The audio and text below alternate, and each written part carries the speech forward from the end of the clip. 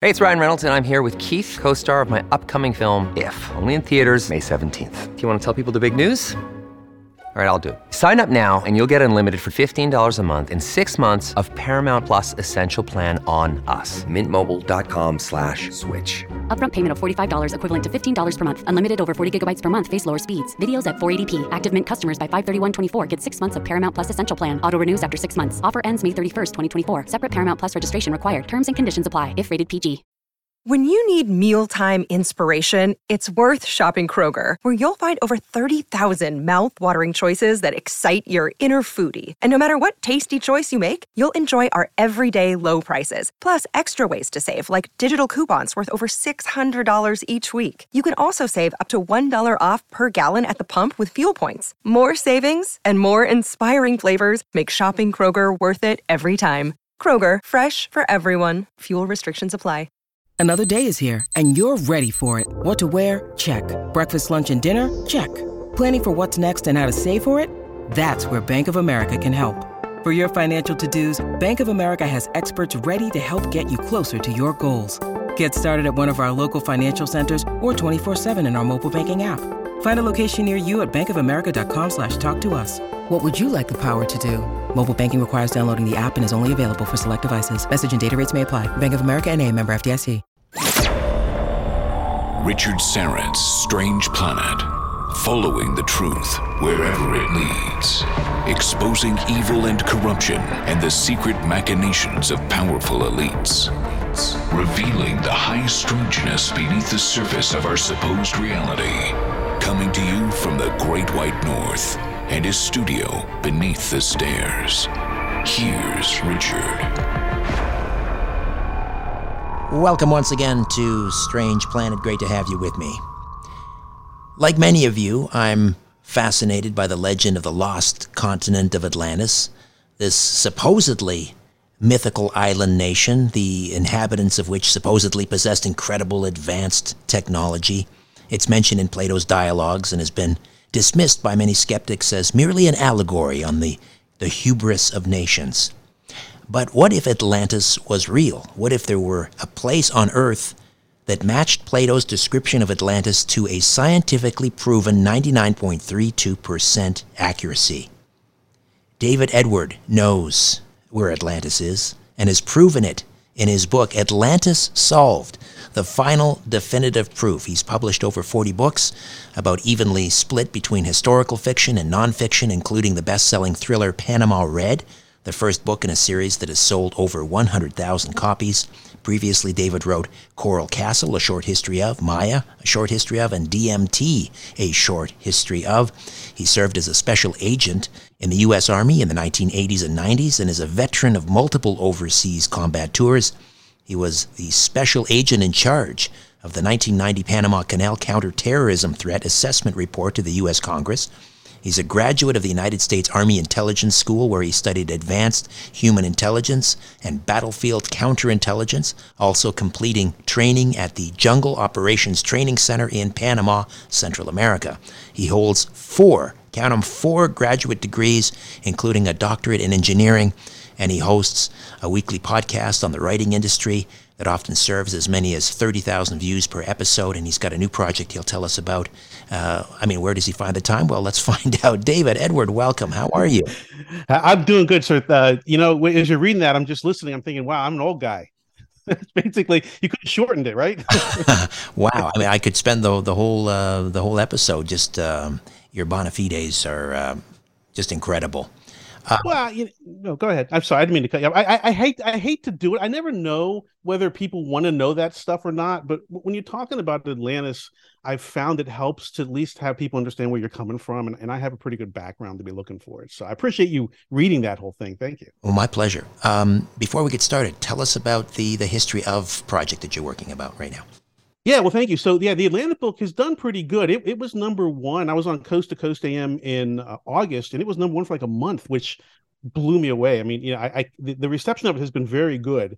So what I'm doing is I have a new YouTube channel called A History of, and basically we're very methodically going through all of the details, because people, they like to read the books, but lots of people like to really dig into the details because they've heard so many things on Atlantis. They want to understand not just what someone says it is, but why they're saying that and what the supporting evidence to back that up is. So that's what we're doing on the A History of channel, and it's only been out for a month and it's doing pretty good. I've got one video that's got, I think, 20 or 30,000 views, and I just hit 1,200 subscribers today. So, it's a good start. It's very hard to grow these channels. So if anyone's interested, please do subscribe. Yeah. So much of what I talk about on this podcast and it gets discussed on Coast to Coast seem like these inscrutable riddles and almost like a swamp that, you get absorbed by it, but there's never any resolution, whether we're talking about Bigfoot or UFOs.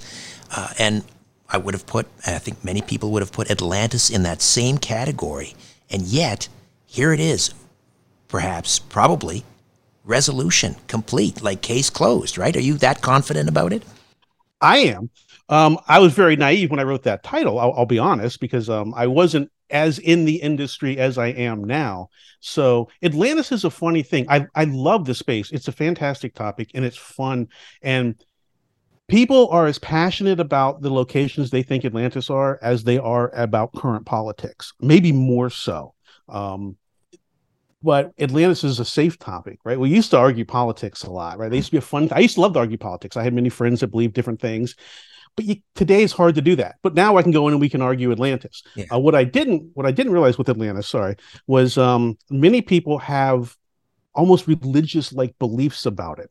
So I came in with this analytical approach, and 75% of the people that hear it or I talked about it love it. But there's a group that doesn't see Atlantis that way, and they get frustrated by it. So it's just fascinating to be in that space and get to talk to all those different people. Right. Yeah. You thought you were wading into, hey, Atlantis, nobody gets hurt. Let's talk about it. Nobody.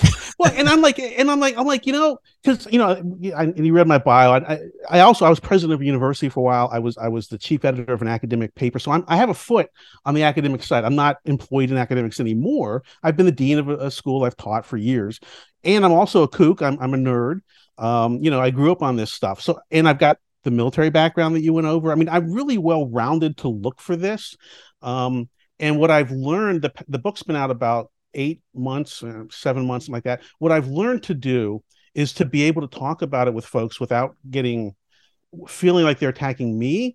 Because what they're really doing is they're projecting their beliefs about, and they've associated it with themselves. So I've learned how to talk about it, because we all today, if someone says something we don't like, we think we have the absolute right to get mad and throw our hands up and start screaming, but so I've learned how not to do that, which has been a huge personal growth for me. It's hard. Everything's hard, but that's exceptionally hard, but I'm so proud of myself for having learned to do that. So for me, that's one thing that this space has brought. So let's, I know whenever the subject comes up, you talk about Jim Corsetti, a fellow Army vet. Because it was his work, I guess, in 2018, sort of really focusing attention on the location that we now believe Atlantis is situated in. Just to tell us a little bit, for those not familiar with Corsetti's work, what he was on about. Yeah, and there's two guys. There's a Jimmy Corsetti who has a channel called Bright Insight, and I mentioned jokingly that I'm an old guy. Old guys, as you may know, I don't know, you might get to this, we sometimes have a hard time sleeping. So I was having one of those nights, and I got up and I got on YouTube, and YouTube handed me his video. And I'm coming to this party very late because in 2018, this whole thing blew up. He's been on Joe Rogan, and he I believe he found it. Where he is struggling, in my opinion, is proving it, because he doesn't have the weight of an academic education behind him. I mean, he's got an MBA in marketing. He's not uneducated, but it's not in the Atlantis space. So there's him, and there's another guy, David Stig Hansen, who has a channel of his own name on YouTube. And David actually has become very friendly with me, and he went there. He went to the Reshat structure in January of 2022, and he was there the entire month of October. And he has he and I, we probably agree like 90%, but there was a number of samples I wanted collected, pictures I wanted, things I wanted looked at. And he was kind enough to do it. So he's kind of my on ground piece. Yeah, both those guys are on YouTube. Jimmy Quisse is very popular. His videos have had millions and millions of views.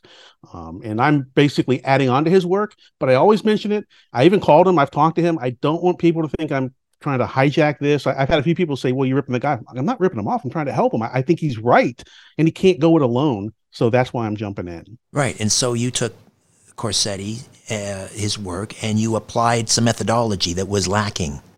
Exactly. That's exactly right. And so I've done, like I mentioned, I was the publisher of an academic journal, I think the 2008, 2009 edition. So a little while ago, but I know that process. I know the peer review process. I've written my own articles. By the time you get all these silly degrees, you've been through this thesis and dissertation process enough times. I know the process. I know how to do that. I know how to frame it. And I also have kind of a ruthless analytical mind. So I can really look past a lot of noise, which you have to do in the Atlantis space. One of the things you typically do if you're going to do academic research in any field is you formulate your question and then you see what the current opinion of the field is. So you do research. What's known about it? What are the current views and all of that? And I started to do that with Atlantis, but it's next to impossible because everyone has said everything. Atlantis has been beaten to death, and we've all heard absolutely everything about it. So what I had to end up doing was I did all the work again. So I went back, I treated Plato as a primary source. I talked to the dean of philosophy at Yale University to make sure to get her opinion on that. And their opinion is, academically, you could, there's clearly historical pieces in there, but they view him much more as philosophy. But that aside, what I do is I say, and I'm coming at this, I'm an engineer, and I'm what I call a physical historian.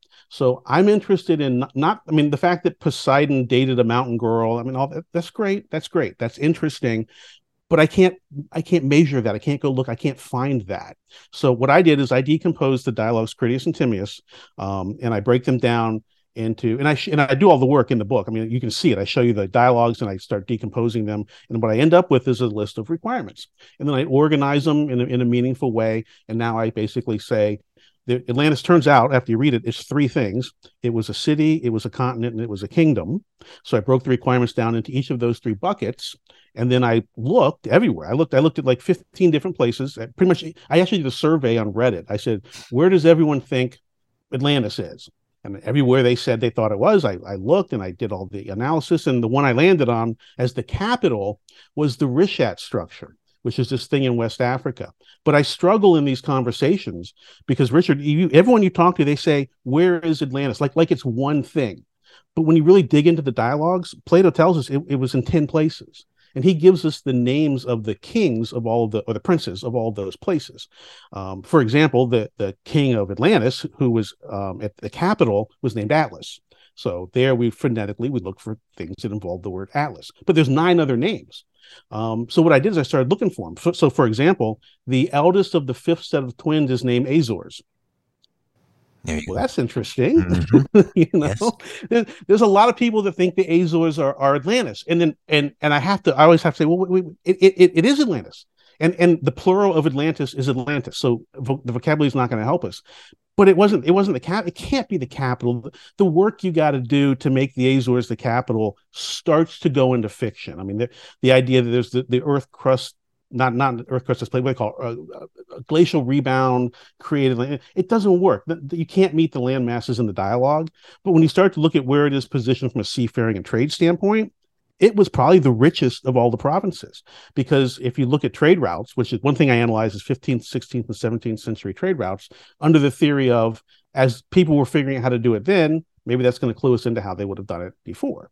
And all the trade routes basically work. If you're heading west, you tend to go down the coast of Africa and then across. That's how the currents take you. And then you end up at the top, like in Colombia-ish. Mm-hmm. When you're heading east, when you're heading back, they take you north and they actually take you through the Azores. So I'm doing all this analysis on the channel, but the Azores, I think everything that people have found is right. but it just wasn't the capital because none of the geography we can't find any of it. And the Rishat matches it. I'm going to assume there were no princes named Bimini, as in Bimini Road. So that one's off the dock, is it? Well, it's not. It's actually not off the dock. It's not off the dock. I'm going to be vague on that. I don't touch on that in the book, and I'm going through these in the videos. But Bimini and what they call Aztlan, Aztlan, are both things that we're going to explore on that channel. Now, one of the criteria we have, because we're told in the dialogues that the Atlanteans conquered the parts of the Mediterranean from Libya up to Egypt and parts of Europe and Terrania, which is basically Italy, and that there's a Tyrrhenian Sea in there. Well, to conquer something, socio-politically, we're still dealing with people, so there has to be some reason to do it, proximity, and you have to be close enough to do it. And the technology, one of my assumptions is that the things we know about our past have to hold generally. We can't just blow the whole thing up. Now, anytime I deviate from that, what I do is I create a percentage. And I say, like, for example, we looked at Crete, and Crete lines up. It's not outside the Pillars of Heracles or where we think they were. So it's too close. But could it have been one of these provinces?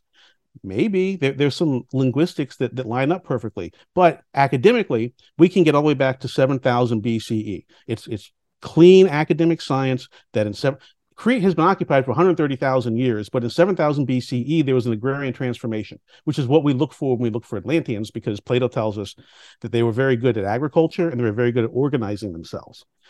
They weren't very good at war because they lost.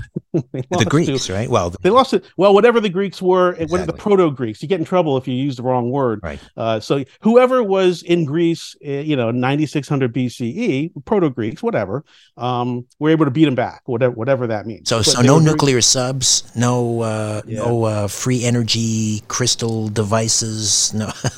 I'm not saying no. I'm not even saying I don't know. I don't care if that's a callous way of saying it. But what I'm a engineer, so stuff I can see, and a physical historian, stuff I can see. So I've got Plato's dialogue, which I've decided to treat as historically accurate. That's an assumption, but it's okay. We've identified it as an assumption. And then we have to assume this fits into generally what we know about ourselves. So I always say I'm like the Grinch who's stealing Christmas, because you got the big Christmas present, you open it, you've been dreaming about it for weeks, you open it, it's tube socks and underwear, but which you need. There's nothing wrong with it. But that's what I think Atlantis was. I think it was advanced agriculturally. Matter of fact, I think it was incredibly advanced agriculturally. And I found all kinds of evidence that we're in the process of laying out around this Rishat structure that no one even talks about because no one's looked for it. And I know, based on the work that David Stig Hansen has done, we know where to dig too. We know where to dig in West Africa. No one's dug there yet, but it's not at the Rishat structure because there's some topology that you can look at. Okay, so let's get back to Plato.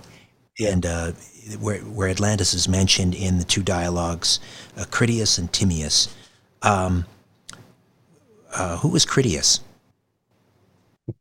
That's it. Now, that's just. Have you heard me talk about this? Is that a setup question? Is it a setup question? Have you heard me talk about this? No.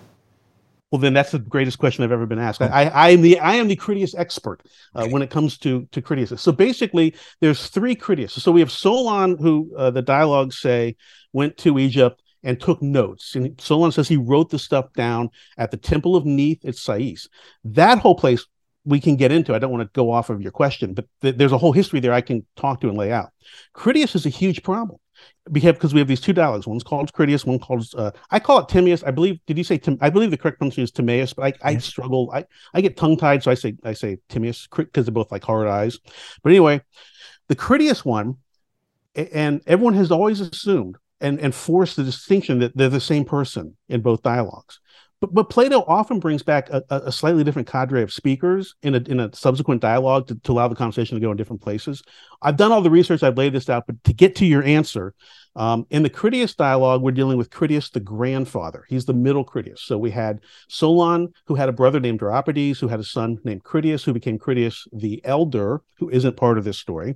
Then he had a son, and then that son named his son Critias, who became Critias the grandfather, because he had a son who they named Critias, who became Critias the tyrant. He was one of the 30 tyrants in Athens, like 402 BC.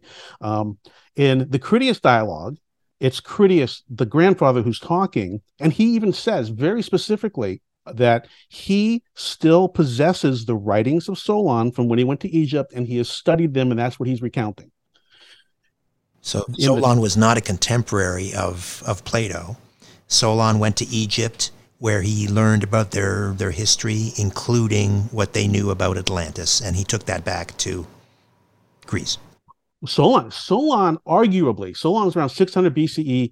Arguably, he's the father of democracy. He's the guy that was sitting around in his robe or whatever they did in 600 BCE and said, there might be a better way to do this. So he kind of went on a tour of the known world, and he was gathering information. He was trying to come up with, how do you have a democracy? Because it had never been done before.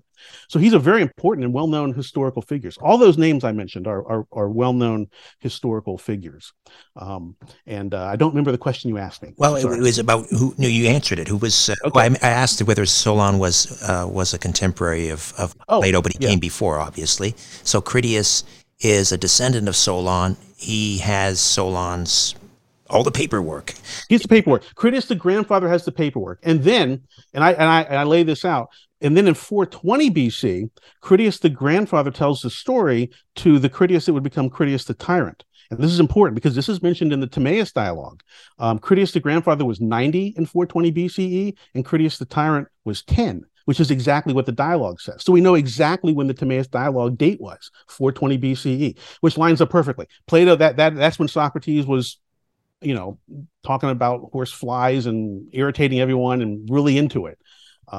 So we can line these dates up, and I do want to go back. So, and we can go farther. This temple of Neith at Sais that Solon went to, it's an incredibly important temple. Matter of fact, I can't believe it's so important. It was, first off, when he went there, Sais was the capital of Egypt. It's in the Western Delta.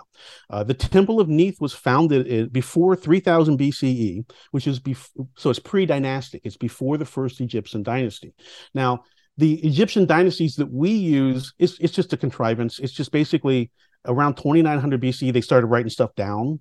And so we say, okay, well, when writing shows up, which is a technology as an engineer, that's when we're going to start saying they're dynasties. So there was a lot going on before that, but to us, that's how we've contrived it. But Neith, she is the prime creator goddess. She is in the Egyptian pantheon. She's the mother of all of the gods. She's the mother of Ra. She's the mother of the entire pantheon. And the Neith cult actually forms in 6000 BCE on the West Nile Delta. And we can trace it all the way back to that. And it's really hard to see that far back. We also have like on Malta and Sicily and those areas, we have this weird mother goddess cult, and we don't know what it is. We have these figurines of this very heavy woman figure, and they don't know what it is. But if you look at a map, Malta's not that far from Egypt, and we know we're talking west of Egypt, and we know we have this Neith cult. So I'm not saying it's related. I don't have any evidence of that. I'm just saying when you start to look at it, currently academics have a philosophy that societies evolve in isolation around this time in ancient history, that they, when they look at something, that's how they look at it. They assume that the Aztecs were isolated from the Egyptians, who were isolated from whatever was going on in Spain or South Africa, whatever.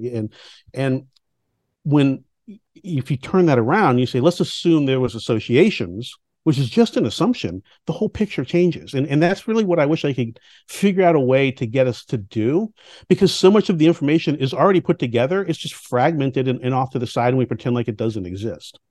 We're going to take a time out, David. When we come back, we'll talk about what Plato actually wrote about Atlantis. We'll get into all of the particulars. David Edward is with us, and the author of Atlantis Solved, the final definitive proof. Stay with us.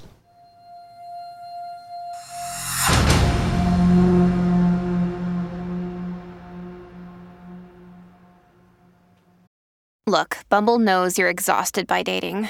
All the must not take yourself too seriously and 6'1" since that matters. And what do I even say other than hey? Well, that's why they're introducing an all-new Bumble. With exciting features to make compatibility easier, starting the chat better, and dating safer. They've changed, so you don't have to. Download the new Bumble now. This episode is brought to you by La Quinta by Wyndham. Your work can take you all over the place, like Texas. You've never been, but it's going to be great because you're staying at La Quinta by Wyndham. Their free Bright Side breakfast will give you energy for the day ahead. And after, you can unwind using their free high-speed Wi-Fi. Tonight, La Quinta. Tomorrow, you shine. Book your stay today at lq.com. This episode is brought to you by Reese's Peanut Butter Cups. In breaking news, leading scientists worldwide are conducting experiments to determine if Reese's Peanut Butter Cups are the perfect combination of peanut butter and chocolate. However, it appears the study was inconclusive, as the scientists couldn't help but eat all the Reese's. Because when you want something sweet, you can't do better than Reese's. Find Reese's now at a store near you. The truth will set you free. But first, it will really tick you off. Welcome back to Richard Syrett's Strange Planet. All right, David Edward is with us. He knows where Atlantis is. He's proven it in his book, Atlantis Solved, the Final Definitive Proof. So, Plato, in these two dialogues, Critias and Timaeus. And I'm going to screw up on how you pronounce them, sorry. That's okay. So, just kind of run through the laundry list. It's an important laundry list, but of what Plato had to say or had to write about Atlantis. Yeah, and there's a lot. I don't want to just do a brain dump, but there's two lines that. So I basically I've created in these videos on my channel what I call the Atlantis detector, and it's a silly name. It's supposed to be a silly name, but there's basically there's a. And remember, we have the city, we have the continent, we have the kingdom. But the capital city has to sit on a landmass that's going to meet the requirement for the continent. And there's a line, I'll read it here, that is in there that I never have heard. I've watched every show that's ever been made, as far as I know, since 1972 about Atlantis. I've never heard this, but here's the line. It says, "The country immediately about and surrounding the city was a level plain, itself surrounded by mountains which descended towards the sea. It was smooth and even and of an oblong shape, extending in the one direction 3,000 stadia." And I looked at that. I came across that, and I just struggled. And I stared at it forever because I couldn't. It's hard to know what it means. But then I started looking like, well, every time I watch a documentary, they always go to Crete, and then they go to Santorini, and then maybe they go to Malta, or they end up in Spain, or they just go in the Greek islands. That kind of thing. But what I think this says is that there's a 3,000 stadia gentle sloping plain to the sea from the city.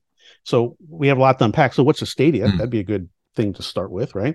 So it turns out a stadia is, you can pick, depending on how you want to ground the dialogues, there's a couple different measurements you can pick. The one that I think makes the most sense is the unit of measure that was used during Plato's lifetime, because we're told that the names and measurements are translated into Greek. So another thing that people don't really realize is that Plato and Alexander the Great were alive at the same time for like 12 years. I mean, Alexander was a kid and Plato was an old guy. But what became what they call the Alexandrian measure of a stadia is what the measurement was during Plato's time. It's basically 606.9 feet. So I just say 607 feet because none of this is that exact.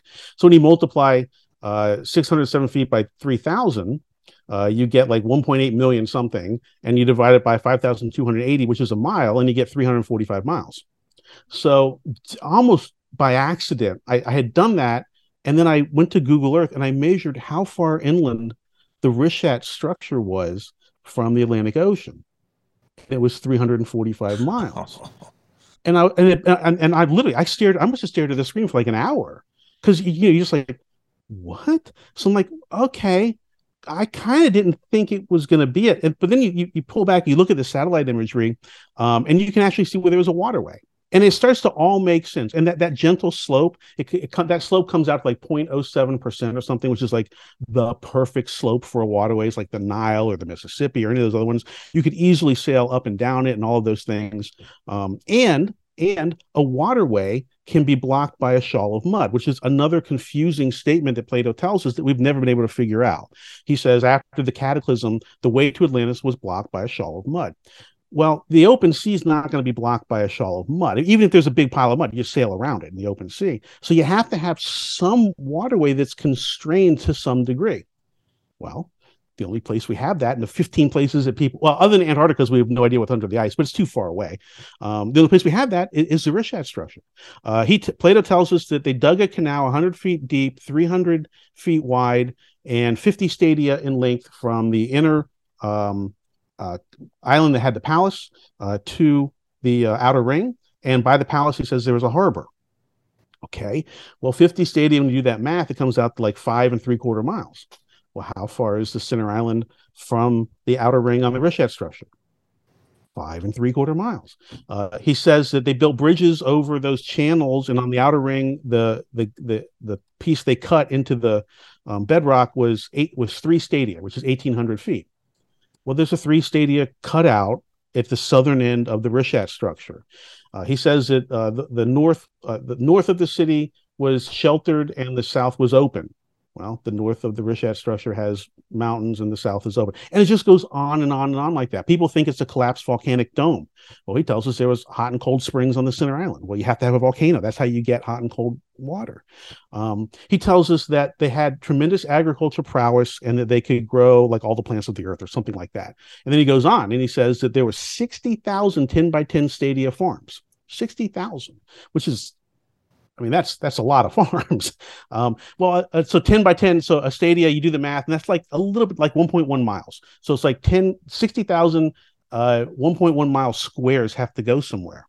Well, you start to look at Mauritania and the plain of West Africa where this thing sits. It's one of the only land masses on the planet that's flat enough to have that.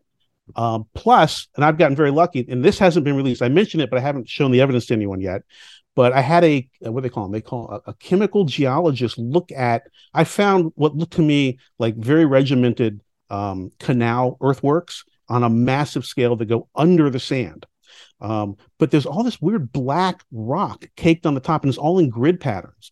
And and we're talking like over dozens and dozens and dozens of miles. So I had a geologist look at it, and they referred me to a chemical geologist. They told me that what those they're probably called what they're called salt evaporites.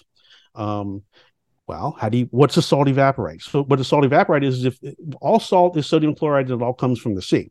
So if a tsunami wave came in, sat there for a long time, and then eventually evaporated, and then it got turned into a desert, it cooked for hundreds of years. And we see that. But the cool thing is they're hard as rock, but they've preserved all of the earthworks underneath the sand. And I know where this is. I haven't told anyone. David Stig Hansen is the only other guy that knows where this is, and we're gonna release it. But it's like I'm not just confident. It's if this wasn't it, then Plato was Edgar Cayce, and he was able to look into the future. It's like it's impossible to have this many coincidences for this location. So Mauritania is in northwest Africa. It's in the Sahara Desert, right? Mm-hmm. Yeah, very much. We should. Can you give us a time frame? When did Plato say Atlantis was destroyed? Yeah. The classic way to derive this date, which looks right to me because I did it all myself, is he says it happened in 600 BCE, so Plato tells us, and then in the story, the Egyptian priests tell Solon it happened 9,000 years before they were talking. So you add 600 to 9,000, you get 9,600, which is another one of these numbers, this magical. For Plato in 400 BCE to have picked that date out of the air, because we all know this date. We've all learned because we've all watched Graham Hancock and all that. Younger Dryas, we know to say Younger Dryas. One of the things I had to do was like, well, what's a Dryas? I'm really trying to pull this thing apart. So I looked, and it turns out what a Dryas is a flowering plant that does really well in colder weather at higher elevations. And there's been 3 Dryas events. All the Younger Dryas is the most recent one. It ended in 9600 BCE. Then there was the Older Dryas and the Oldest Dryas. Now, no one came to me for these names, very creative names, but they all range from like 9600 BC, and then they go back about 10,000 years or so. And what these are times where the temperature on the earth got really cold, so there are lots of these flowering plants. Then at the end of the Younger Dryas, we know, accepted science, as they say, that the temperature of the earth increased 30 to 40 degrees Fahrenheit really quickly. Maybe it was a year, maybe it was 6 months, maybe it was 2 days, but it was really quickly. It got hot. And then, of course, and people are like, well, even if the water is raising an inch, a week, no one's going to be surprised by that. It's like, whoa, think about it. So you have all this ice on the ice caps. All that weight is shifting around. And we know the North Atlantic Ridge is the thinnest land mass, it's the thinnest crust anywhere. So it doesn't have to shift much and you get a tsunami. And when you look at the aerial photography, you can still see it. You can still see it today. You can see the runoff of the water of West Africa. If anyone can do it, go to Google Earth, just zoom out far enough and kind of look from the east to the west over West Africa, and you'll see it. So it all makes sense. And nothing I've said, by the way, is contentious at all. If we were to find a mainstream academic, they would agree with the data points. They might not agree with my conclusions, but no one's going to argue that the Sahara was green in 9600 BCE. We all know that it was.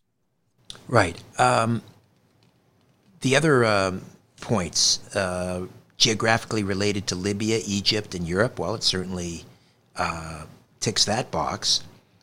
What else do we need to see here? A center island surrounded by two concentric circles of land and water. So talk to me about how Atlantis is configured. This Rishat thing is the only thing in the world that looks like that.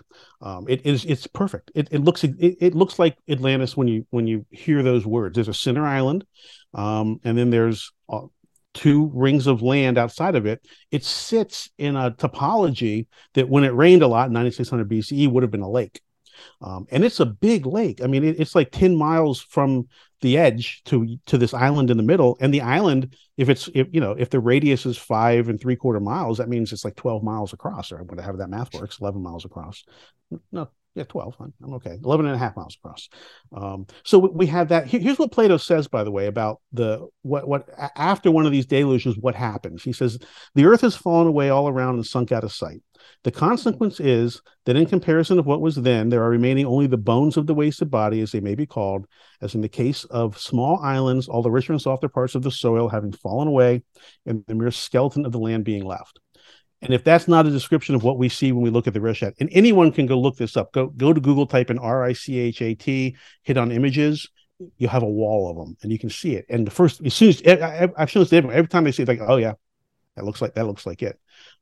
So we've got that. There's a few more measurements that we have. So Richard, have you ever heard of the Piri-Reis map? I'm sure you have. Yes, from Graham. Yeah. You mentioned Graham Hancock, from Graham Hancock. I still have my first edition Fingerprints of the Gods 1995 book. I remember vividly. I bought it in an airport. I read it on the plane, and my life was changed. I love the guy, especially his early work. I don't know what he's been doing the past 10 years. I listened to him, but I mean,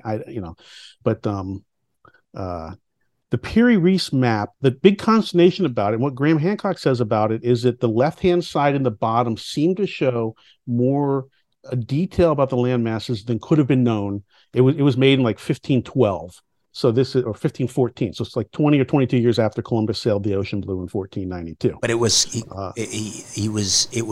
a composite of really ancient maps, right? That is the belief which seems to hold. Yeah. And all of this is arguable, and no one can win the argument. So if you look at the bottom and you see the continental shelf of Antarctica, which it seems to show perfectly, then you see that. If you look at the bottom and you decide that Piri-Reis was an idiot and he commissioned a map, he didn't have a big enough piece of paper, so they had to bend the bottom of South America over, then that's what you see. One of my assumptions is we can't assume these folks are idiots. So the idea that it was drawn wrong because there wasn't enough paper, I can't accept that. Doesn't mean I carte blanche accept the other side. Anyway. No, on the right hand side of the map, on the east side is the coast of Africa that we're interested in, and we've all been looking at this. I stared at this for 50 years, and it never occurred to me. But if you bring up the map right now and you look at Africa, there's a big elephant, which Plato mentions elephants. There's some green mountains. He mentions green mountains, and then you look, and there's like some hills blocking a river, and then a little farther in, there's this kooky little city surrounded by a ring of water up a river, and it is exactly where the Rishat structure is. And Piri-Reis, he's getting on a boat. He's an adventurer. He's not going to accept a map into the middle of the Sahara Desert and saying there's a river there when it's clearly nothing but a 140-degree desert.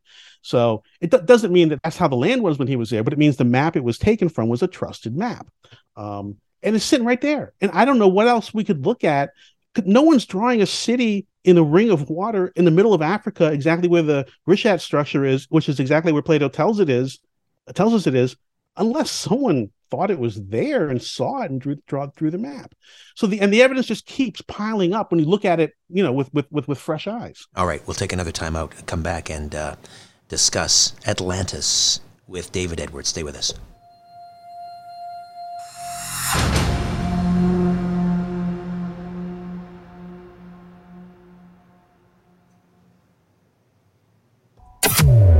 It's time to redefine reality. This is Richard Syrett's Strange Planet. And we are back with David Edward. His book, Atlantis Solved, The Final Definitive Proof. Now, I mean, this evidence is overwhelming. However, there is one that's kind of confusing, and that is Plato talks about, or writes about, the size of Atlantis. I think he said it's like the size of Libya plus Asia. He said, yeah. He says it's bigger than Libya and Asia combined. Yeah, now, Asia's pretty when big. Plato, it's very, very big. Now, when Plato says Asia, he's talking mostly about what we would call Asia Minor or Turkey, because that's where the Persians were. And to prove that, I always point out, I mentioned Alexander the Great and Plato lived at the same time.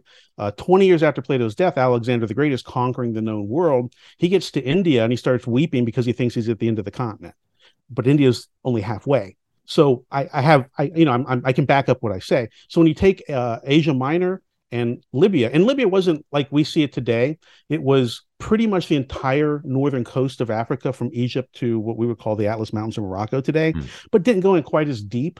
So because they didn't know, it was just too far.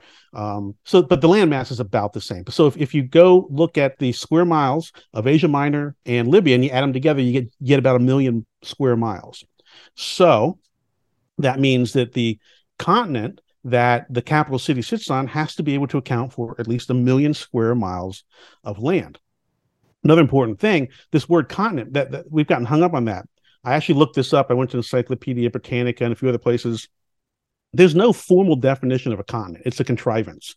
It just basically means a big piece of land that we can see as its own region. That's like the formal definition.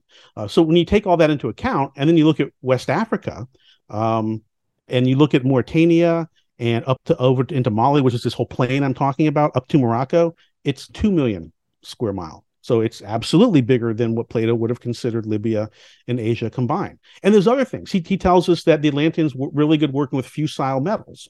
Well, what's a fusile metal? I watched Forged in Fire. I don't know if I know what, I had to look it up. And it turns out a fusile metal is like bronze. It's a metal that you can melt and work with relatively easily, not like iron or some of the harder. This is before the Bronze Age we're talking about, right? Well, this is way before the Bronze. Yeah. This is 6,000 years before. Yeah. We are hip deep in the Neolithic. Now let me mention one of Mauritania's biggest exports still today is precious metals. But let's talk about the Neolithic in this time period, 9600. I mentioned the date was magical. In addition to those things I said about what's going on in the climate, culturally, we've got Göbekli Tepe, which dates to the same day. It's same day Plato talks about. I mean, not like the same year, the same day. And so we can look at that and we can say, okay, that's a level of technology, that we can start to apply to the Atlanteans. Oh, I'm sorry, but I'm sorry. But there's other nice. We're also hip deep in what they call the pre-pottery Neolithic. So this is a lot of technology with rocks, but it's all rocks. They haven't figured out they can get dirt wet and cook it yet.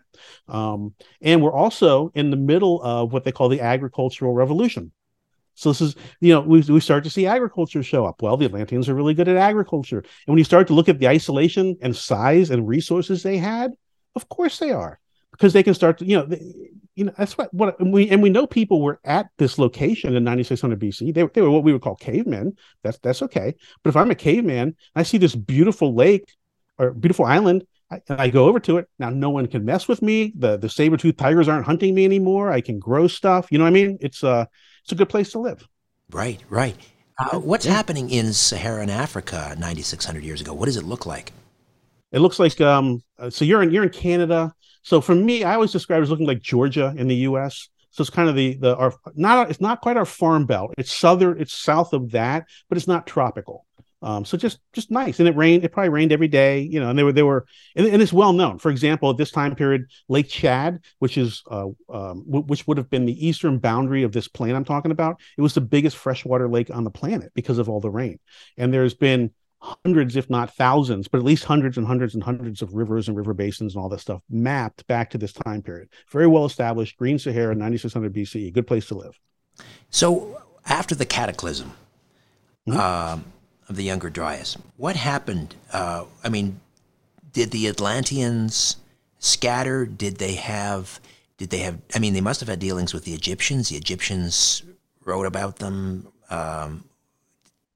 Do we lose the trail? What happened to the Atlanteans? No. Does anyone pick No, we don't lose the trail. So there's something called the Sicilian Channel monolith, which is a sunken monolith. It sits down, I think it sits at 40 meters, but it's on a big hill. It's south of Sicily and north and west of Malta. It only could have been, it's a big monolith, it's underwater, and it only could have been put there when that land was above water.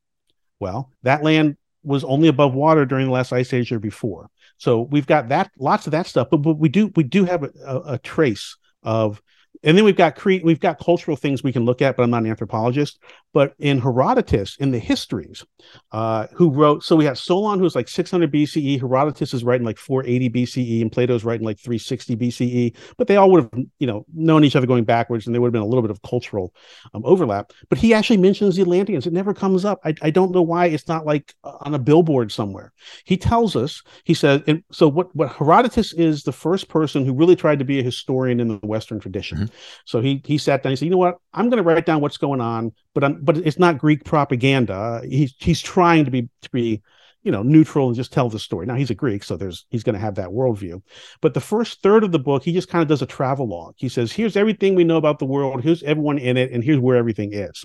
And then after that, he starts to talk about the Persian Wars and give us the histories. But pretty early on in that, he talks all about Egypt and everything. And then from Egypt, he says you travel west for 10 days, and there's not much. And you travel 10 more days, and you start to run into these people who call themselves the Atlanteans. And they stretch all the way on the coast from a little bit west of Egypt all the way to the Atlas Mountains. And he says they're really weird people. He says they live on top of salt piles in these weird houses they built. They spend their days cursing the sun. They don't dream. They won't eat meat. And they not only do they not have a writing system, they will prevent you from writing their names down. So he couldn't report any of the names because whoever went there to look at them, they couldn't write it down. And they're called Atlanteans. And if you look at this plain I've been talking about and the culture in the Mediterranean pulling you that way, and the idea of a tsunami coming in from the west, this is where you end up. It's where you go. And of course, not every Atlantean was home when the tsunami hit, right? We're talking about, we believe it's a trade culture. So there would have been, in anywhere we can find as one of those provinces, there would have been Atlanteans there. So the capital gets wiped out, but we can find the traces of them.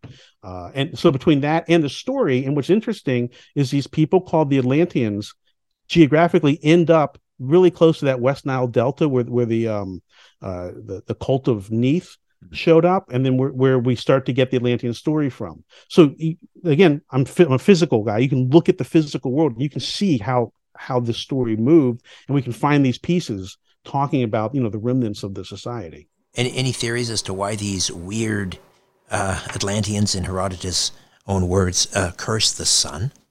I do. So I have resisted picking a reason for the end of the Younger Dryas. I don't have any idea what it could be.